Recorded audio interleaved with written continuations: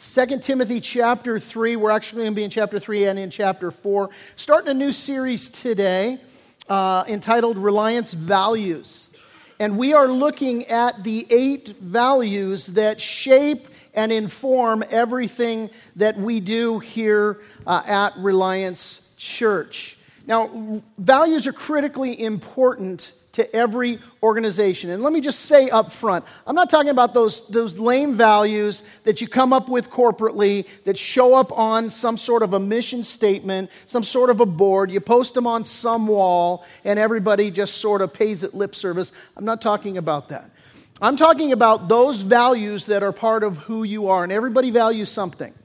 And so values, they're critically important to every organization because what we value shapes what we do, and what we do is what establishes our culture.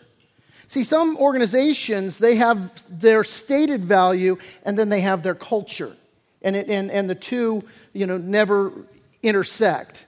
I'm talking about those values that shape what you do, and that what you do, it establishes your culture. Jesus said it this way. He said, where your treasure is, there your heart will be also. We see this truth reflected in every culture. This is reflected in your family's culture. This is reflected in your church culture. This is reflected in your business culture. I'll give you an example. In-N-Out. Who does not love In-N-Out? That's not a question. That's rhetorical. If you raise your hand, I'm going to take you out myself. How dare you? Shame on you. No. In-N-Out, man, they value as an organization, they value fresh food and fast service. Now, that's not just lip service. It's reflected in their culture. I'll give you a couple of examples of that. Their menu, it's very simple, and it's simple for a reason. It's simple so that they can produce it quickly and so that they can guarantee the freshness of those select choices on their menu. They limit the number of their franchises. And until recently, there were only franchises in California. That's not just because California is the awesome place to live demographically, but it is, or geographically rather, not so often demographically. Depends where you live.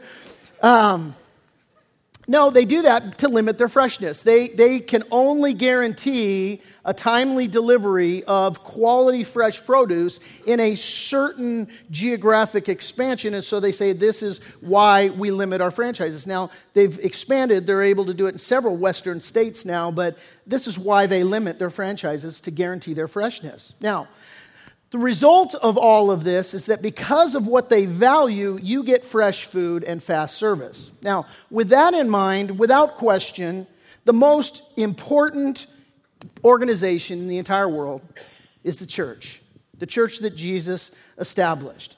We read in the Gospels, Jesus, he comes to earth to redeem mankind. We prayed it this morning. The Father loves the world. Doesn't love the world system. He loves the people that make up the world. Loves them so much he sent Christ to die for them. So Jesus comes and he initiates his work of redemption.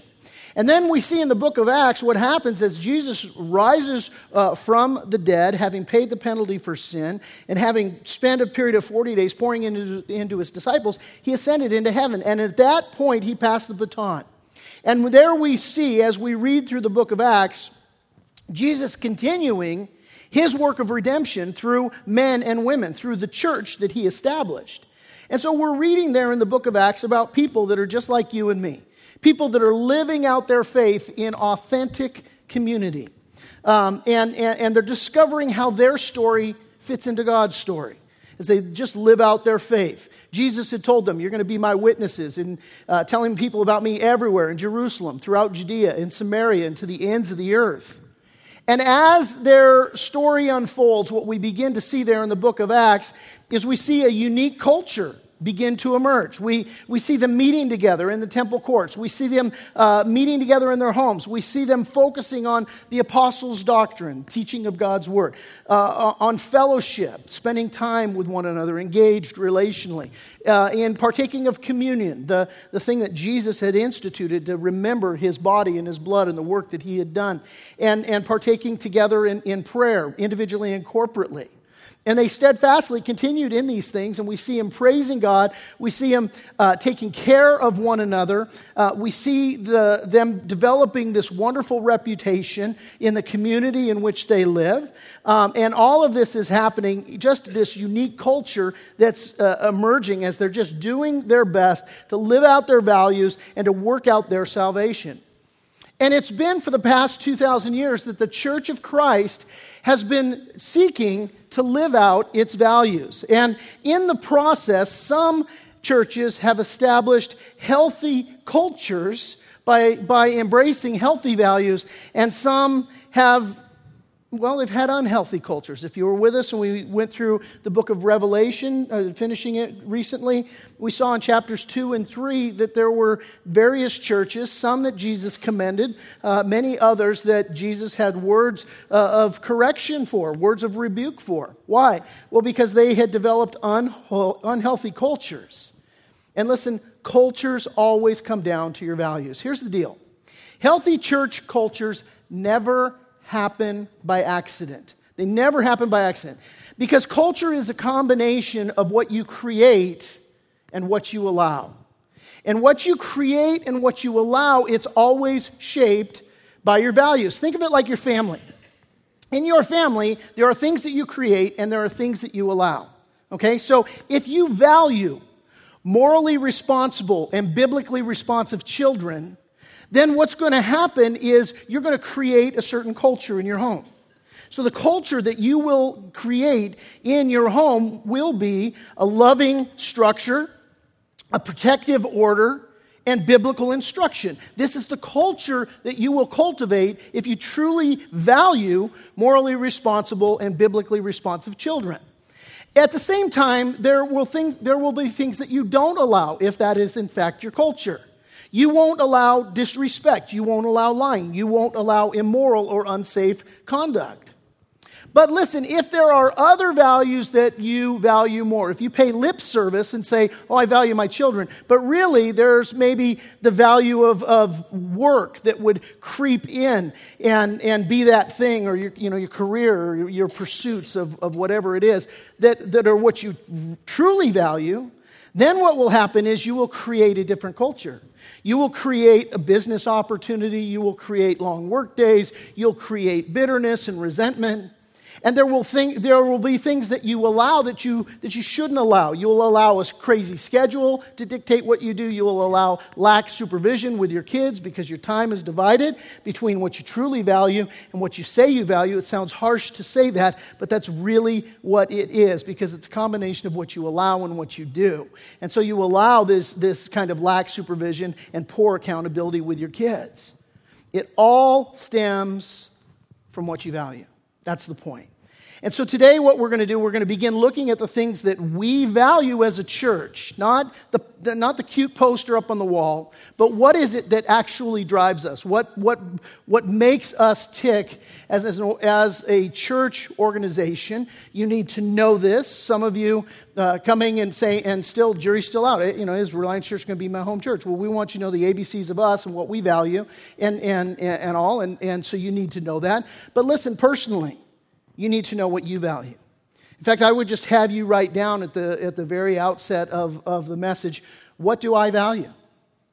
What do I value? And then, listen, and by the way, when you're thinking about what it is you value, you can't value everything. It's been said, if you value everything, you value nothing. Because if you just say, I value 100 things. No, you have to be able to narrow it down, narrow your focus and say, look, these are my top values. This is what's going to drive the car of my life. And you have to really think long and hard and intentionally about it. So as you establish your values, as you pray through it, you should have 5, 10 at the max things that are, okay, these are my top values, and those should inform everything that you do. Everything should get filtered through those values. And you can take a walk with how you live your life. Just look at your schedule. That will be a big, huge clue as to whether or not you're living according to what you say you value, because what you truly value is going to make it into your daily operations. That's a painful lesson right there. Some of you just taking a walk with that will be heartbroken this week as you really begin to look and see that, man, I actually say I value something, but my actions prove something else. So at Reliance Church, our number one value, write it down, understand it, our number one value is the Word of God. We articulate that value this way. We say we trust God's Word as the only foundation for truth and our only hope for change. That's what we're going to look at today. Why is that true? 2 Timothy, beginning in chapter 3.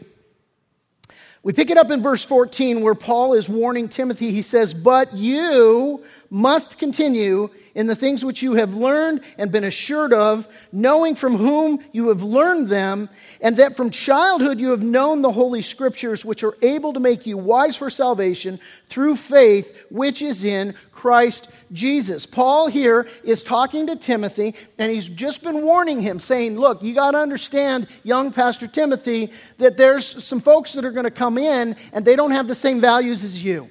They're going to try and lead you and your people astray, and this is why you, not like them, but you, have to continue in the things which you've learned and been assured of, knowing from whom you've learned them.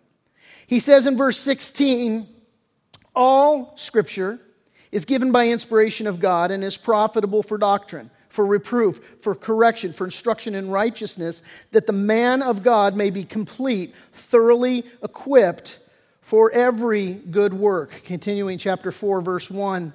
I charge you, he says, therefore, before God and the Lord Jesus Christ, who will judge the living and the dead at his appearing and his kingdom, preach the word. Be ready in season and out of season. Convince, rebuke, exhort with all longsuffering and teaching, for the time will come when they will not endure sound doctrine, but according to their own desires, because they have itching ears, they will heap up for themselves teachers. And they will turn their ears away from the truth and be turned aside to fables. Paul's giving Timothy this exhortation. Look, man, you got to watch out. You got to be on your head on a swivel, man. You got to be committed to the Word of God. That is what's got to guide your life. And he says there in chapter 1, or in verse 1 of chapter 4, hey, I'm charging you before God, before the Lord Jesus Christ. I'm charging you to do this. He says, who will judge the living and the dead at his appearing? I recently had to get some life insurance. I had a personal policy that was expiring, and as well, I had to get some life insurance for the church. We just took out a building loan, and before the people would give us money, they're like, "Well, we want you to get a life insurance policy and name us as the beneficiary," and so because they want their money back, baby. So I have to go down. By the way, just totally not in my notes. Let me just say a soapbox issue for me. If you're a head of household here and you do not have a life insurance policy, get one today. Okay? You can get term life insurance. It's dirt cheap. It's an act of stewardship and love and care for your family. That's a whole message. But just hear me. Do not ignore that little piece of nugget I just gave you. All right, that's just a little soapbox issue. Let me get back to the point here. So I have to go. I got to get this life insurance policy.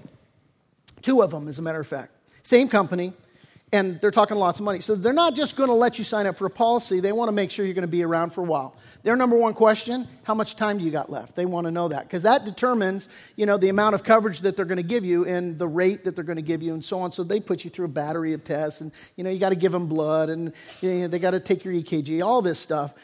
But one of their questions is they're asking, hey, how much time do you have left? And so what they're doing is they're looking at the actuary tables. This is what they base on guessing how much time you've got left. And according to the actuary tables, they tell me I've got 29 years left.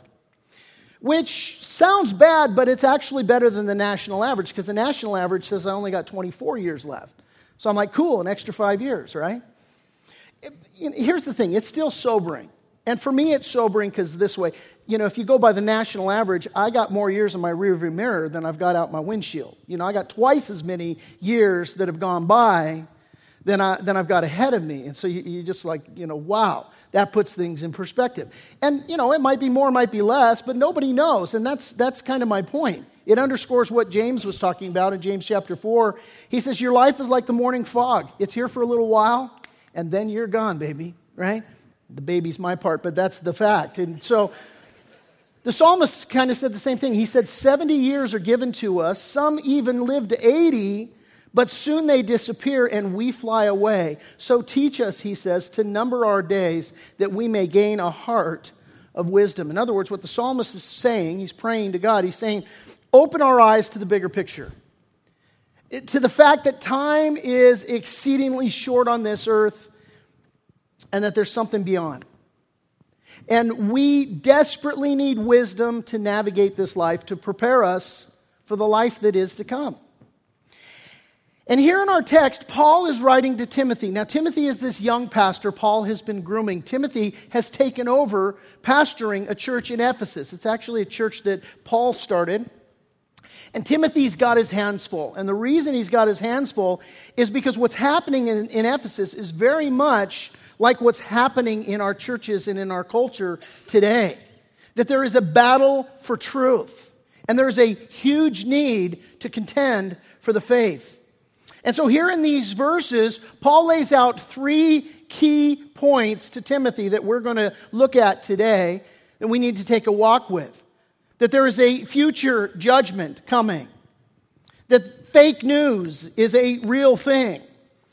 And that the focus on the truth is the difference between life and death. This is the 3 points Paul makes here. First one, future judgment is coming. He says there in verse 1, there's a day coming when everyone's going to be judged by God. He's telling Timothy, you better preach the word because you're going to stand before God one day. The writer of Hebrews 9:27 says it's appointed for men to die once, but after this, the judgment. Notice 2 things about this statement. Number 1, the time of your death is appointed. There ain't nothing you can do to change that. In Matthew 6, verse 27, Jesus said the same thing. He said, which of you, by being anxious, can add a single hour to his span of life? That's the first thing to understand about that verse in Hebrews. Second thing, after you die, you're going to face judgment. Every last one of us. In other words, how you live your life today and the choices you make today, they have consequences. And the consequences aren't just for today, they're for all of eternity. And so Paul says to Timothy here, you have got to preach the word because, listen, Timothy, everyone's going to be judged. Now, as well, Paul exhorts Timothy to preach the word, secondly, because fake news is a real thing. Paul says there in verses 3 and 4 of chapter 4, he says, for the time is going to come when they will not endure sound doctrine, but according to their own desires, because they have itching ears, they're going to heap up for themselves teachers. They're going to look for people that will scratch them where they itch, tell them what they want to hear. Every once in a while, I'll have somebody come into the office. They're looking for counseling. And we will sit down and we will begin to counsel them. And what becomes rapidly apparent in these particular situations is that the person really isn't looking for the truth. They're looking to us to affirm them in their lifestyle, to affirm them in the choices that they're making. They're looking to us to be able to rubber stamp what they're doing, and then we, as a person who's in a position of spiritual authority, can then help them to feel good in their sin, and then they can go about feeling however they want to feel. And people will leave churches that don't teach according to what they want to hear, and they'll go and they'll shop around for a church that will tell them what it is they want to hear. This is what Paul is telling Timothy. This is what is the day that's coming. People are going to have itching ears. They're looking for people that are going to scratch them where they itch. They heap up for themselves teachers. And verse 4, they will turn their ears away from the truth, and they'll be turned aside to fables. That word fables in the Greek, it means a fiction. It means a fabrication. It means a falsehood. And listen, therein lies the problem with the judgment that is coming. Because what's happening is that there are many who are ignorant of the truth, and they're being deceived.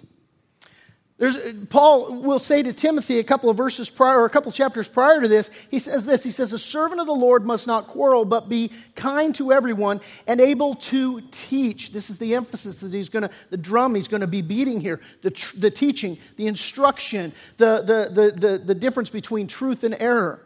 He says, as a pastor, as a communicator of God's word, you got to be kind. You have to be able to teach. He says you have to be patient with difficult people, gently instruct those who oppose the truth. There's lie. He says perhaps God will change those people's hearts and they will learn the truth. Then they will come to their senses. They'll escape from this devil's trap, for they have been held captive by him to do whatever he wants. In other words, there's plenty of people that have been misled, deceived, told lies, not the truth, and those lies now have them in bondage. Maybe you've seen the movie Men in Black. There's a scene in that movie. It describes our current world pretty well. Agent J, who's played by Will Smith, he's just discovered the truth about the state of the world. In that movie and in the plot, the true state of the world was that aliens are real, that they live amongst us, and they're large and in charge. And so he's just astounded by this truth. And he basically asks Tommy Lee Jones' character, he's like, people are smart. Why don't you just tell them the truth? Why do you have to keep this secret from everybody? Here's his response. He says, some people are smart, but humans, for the most part, don't have a clue, and they don't want one or need one either. They're happy. They think they have a good bead on things. Now, that's a fictitious story, but there's a lot of truth in that statement. People think they got a good beat on things. They're happy, just want to live their lives. Hey, you've got your truth, and I've got my truth. And that's fine. You just live according to your truth. You let me live according to my truth. That's fine, except for the fact that your truth, if it's not the truth of God's word, is going to lead you straight to hell. There is truth, and there is error. That's the bottom line. And you either live your life just pacifying yourself, just telling yourself, hey, this is good for me. Hey, this is great. This makes me feel good. If it makes you feel good, do it. Whatever floats your boat, everything's awesome. Until it kills you. And that's basically what Paul says to Timothy here. He says, listen, the time is going to come. And I would tell you, 2,000 years later, it's here when they will not endure sound doctrine.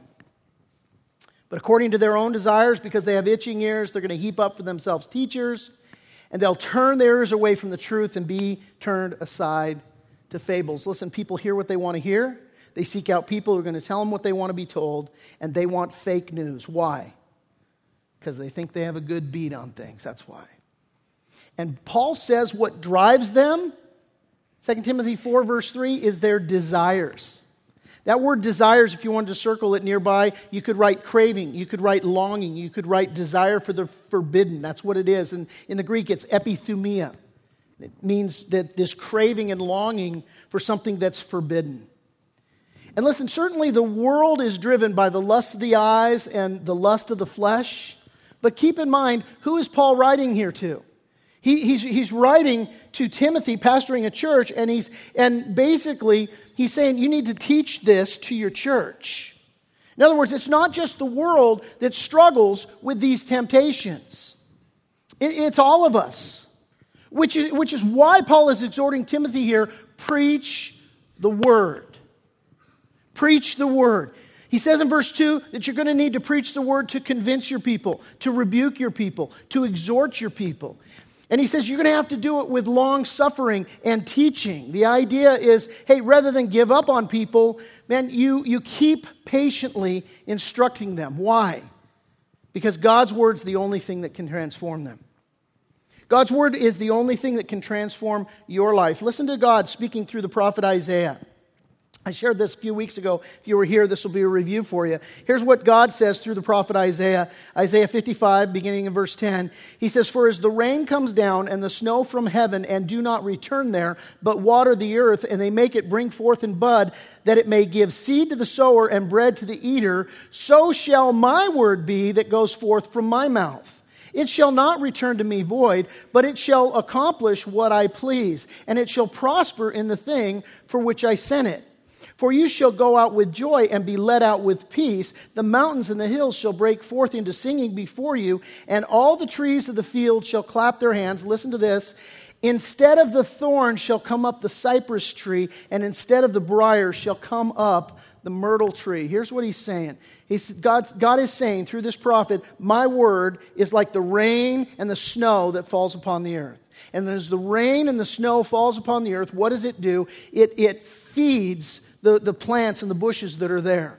And they take in this rain, they take in this water, and what do? They grow from that. And he says, but the difference is that my word is going to go and it's going to nourish everything that's on the earth, and it's going to fundamentally change and transform everything that's on the earth. See, because you think about it in the natural, what happens to a thorn bush or a briar bush that is watered? It just grows into a bigger thorn bush and a bigger briar bush, right? God says, it's not that way with my word. My word hits the thorn bush, hits the briar, metaphorically speaking, talking about the condition of our hearts. And he says, it doesn't cause you to grow and produce more thorns and the symbol of sin. No, what happens is it fundamentally changes who you are. And now you begin to produce a fruit of righteousness in your life. Something that's not natural to you, but that it comes through the teaching of God's word. Which is why Paul tells Timothy, back in chapter 3, verses 16 and 17, that all Scripture is given by the inspiration of God and is profitable for doctrine, for reproof, for correction, for instruction in righteousness, that the man of God may be complete, thoroughly equipped for every good work. In other words, the Bible is supernaturally inspired. That's what he's saying there. It's the very word of God.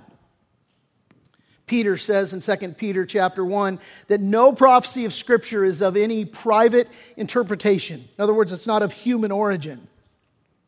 For, he says, prophecy never came by the will of man, but holy men spoke as they were moved by the Holy Spirit.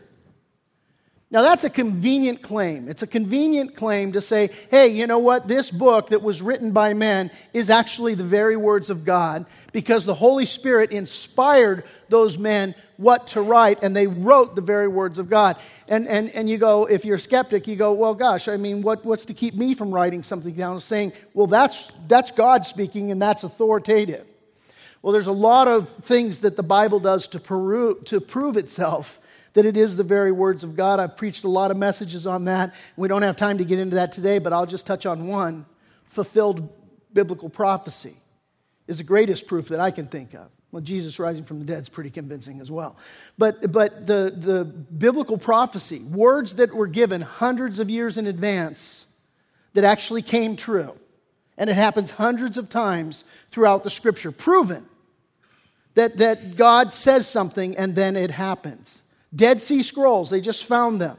And they pull out these things and they guarantee and they're validated that they were written thousands of years ago.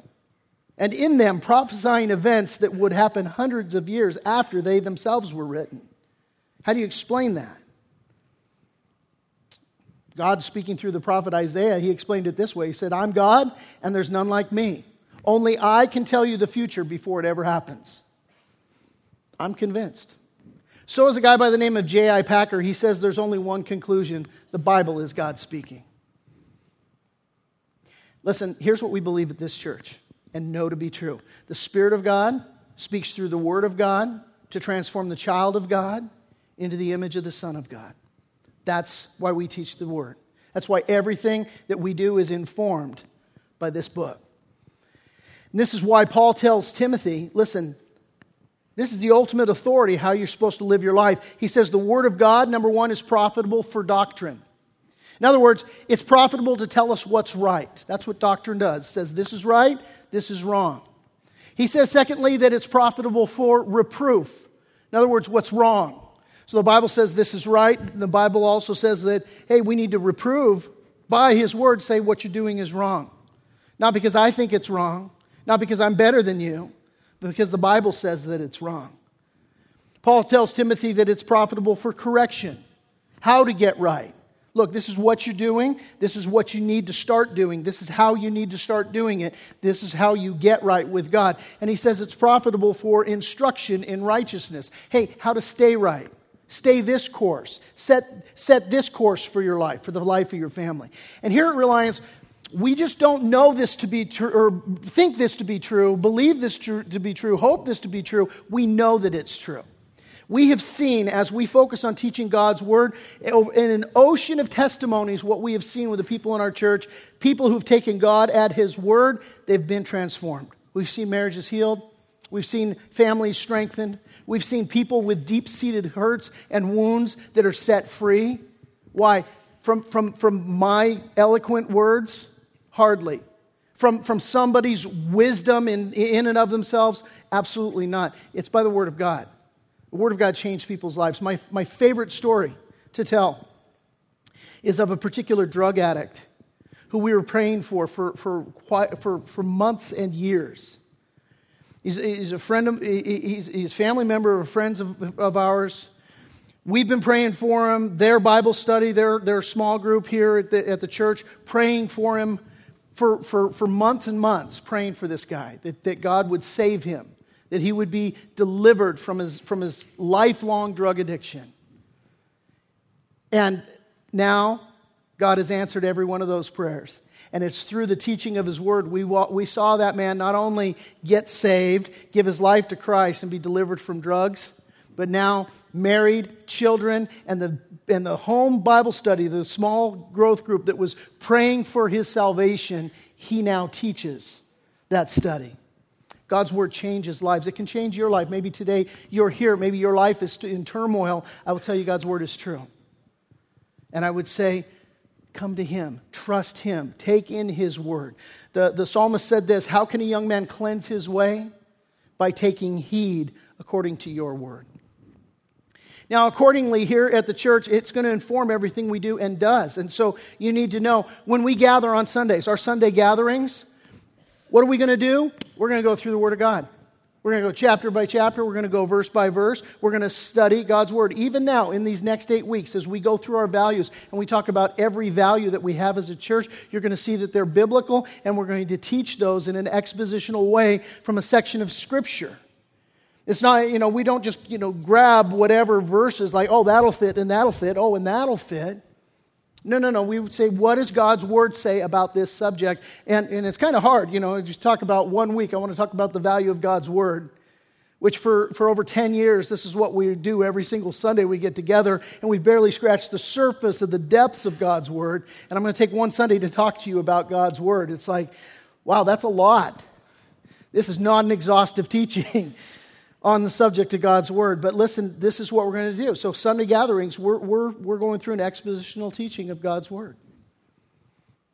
Expository means out of the text. We say, what did God write? What do we pull out? We're not imposing ourselves upon it. In our worship, again, it's informed by the Word of God. Every song that we sing, we look at it and we say, what do these lyrics say? Are these lyrics, are they biblical?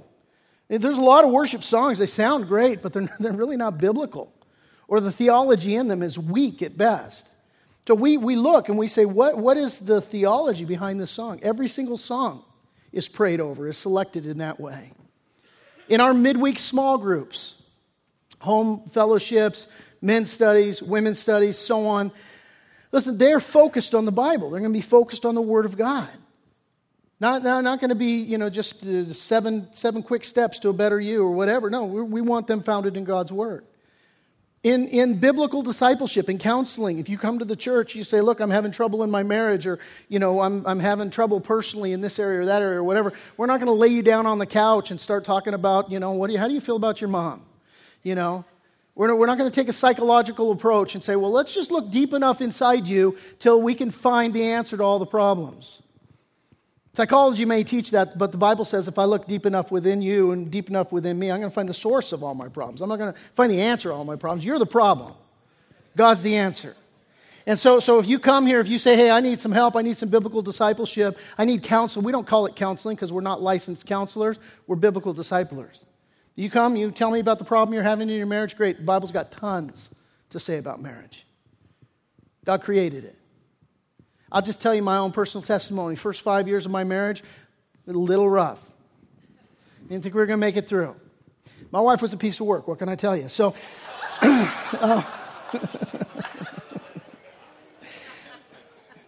don't tell her I said that.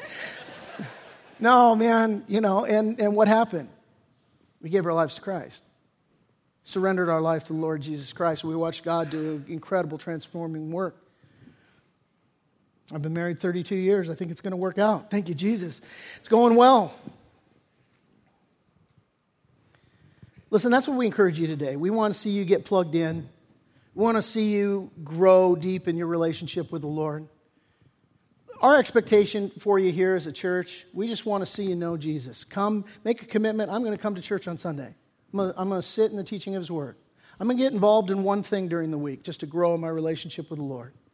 I'm going to discover and use my spiritual gifts because the Bible tells me I should. That's our expectation for you. We want to put you on that trajectory. We want to see your kids get plugged into a midweek group, Awana, junior high study, senior high study. We want to see you download our church app. Why? Because, man, we want to see you in the Word every day. There's a daily Bible study plan. It's simple there. You can listen to the messages there. You can go, you just go to the App Store. You can download it. You can put it on your iPhone, on your iPad, on your Android, on your Amazon. For the one guy here who's on the iWindows, or the Windows rather, the Windows Phone, whatever. I can't even remember what it's called because only one of y'all has it. Does anybody have the Windows Phone? Seriously? One guy, two guys. Yeah. We've even got it on that. Listen, all this brings us to our third point. Here it is. The focus on the truth is the difference between life and death. This is a life and death issue. Paul says, 2 Timothy chapter 3, verse 16, we've said it, we'll say it again. All Scripture is given by inspiration of God, and it's profitable for doctrine, for reproof, for correction, for instruction in righteousness. Why? That the man of God may be complete, thoroughly equipped for every good work. Listen, the idea of being complete and thoroughly equipped, it's this. It's that you're perfectly equipped and prepared for life. Does any one of you think in and of yourself, or even today in where you're at, are you perfectly equipped and prepared for life that's ahead of you? Man. Or are you like the rest of us? We need help. Paul said this to the Romans. He said, don't copy the behavior, the customs of this world, but let God transform you into a new person by changing the way you think. And then you will learn to know God's will for you, which is good and pleasing and perfect. But listen, the alternative to that is death. That's the alternative. The alternative, there's a way that seems right to a man, but its end is the way of death. That's what we're up against here. It's follow the truth, follow what the Bible says to be true, or you follow the compass of your own heart and it'll lead you off a cliff. Look, the day is coming when we're going to be judged. Every last one of us will be judged. And that judgment is not politically correct. I don't get to go there and say, I don't like your truth. This is my truth. It's not like God's going to say, oh, that's your truth. Well, okay. No. We're judged by His truth. It's not something that we can rewrite. It's not something that we can reinterpret. There's only one truth, and everything else is error. John Stott, in his book, Between Two Worlds, he said, to give the Bible its rightful place is to bring health to the church, light to the world, and glory to God. I want to share with you in closing right now just an inscription that my dad made on the Bible that he gave to me on the day that my oldest child was born, my first child. And my dad gave me a Bible. And he wrote these words to me. He said, Ted, guide your family by Jesus. The words of Jesus Christ are absolute truth. They are the revelation of God. Anyone who tells you otherwise tells a lie. If you set your course by the gospel of Christ, you'll gain eternal life.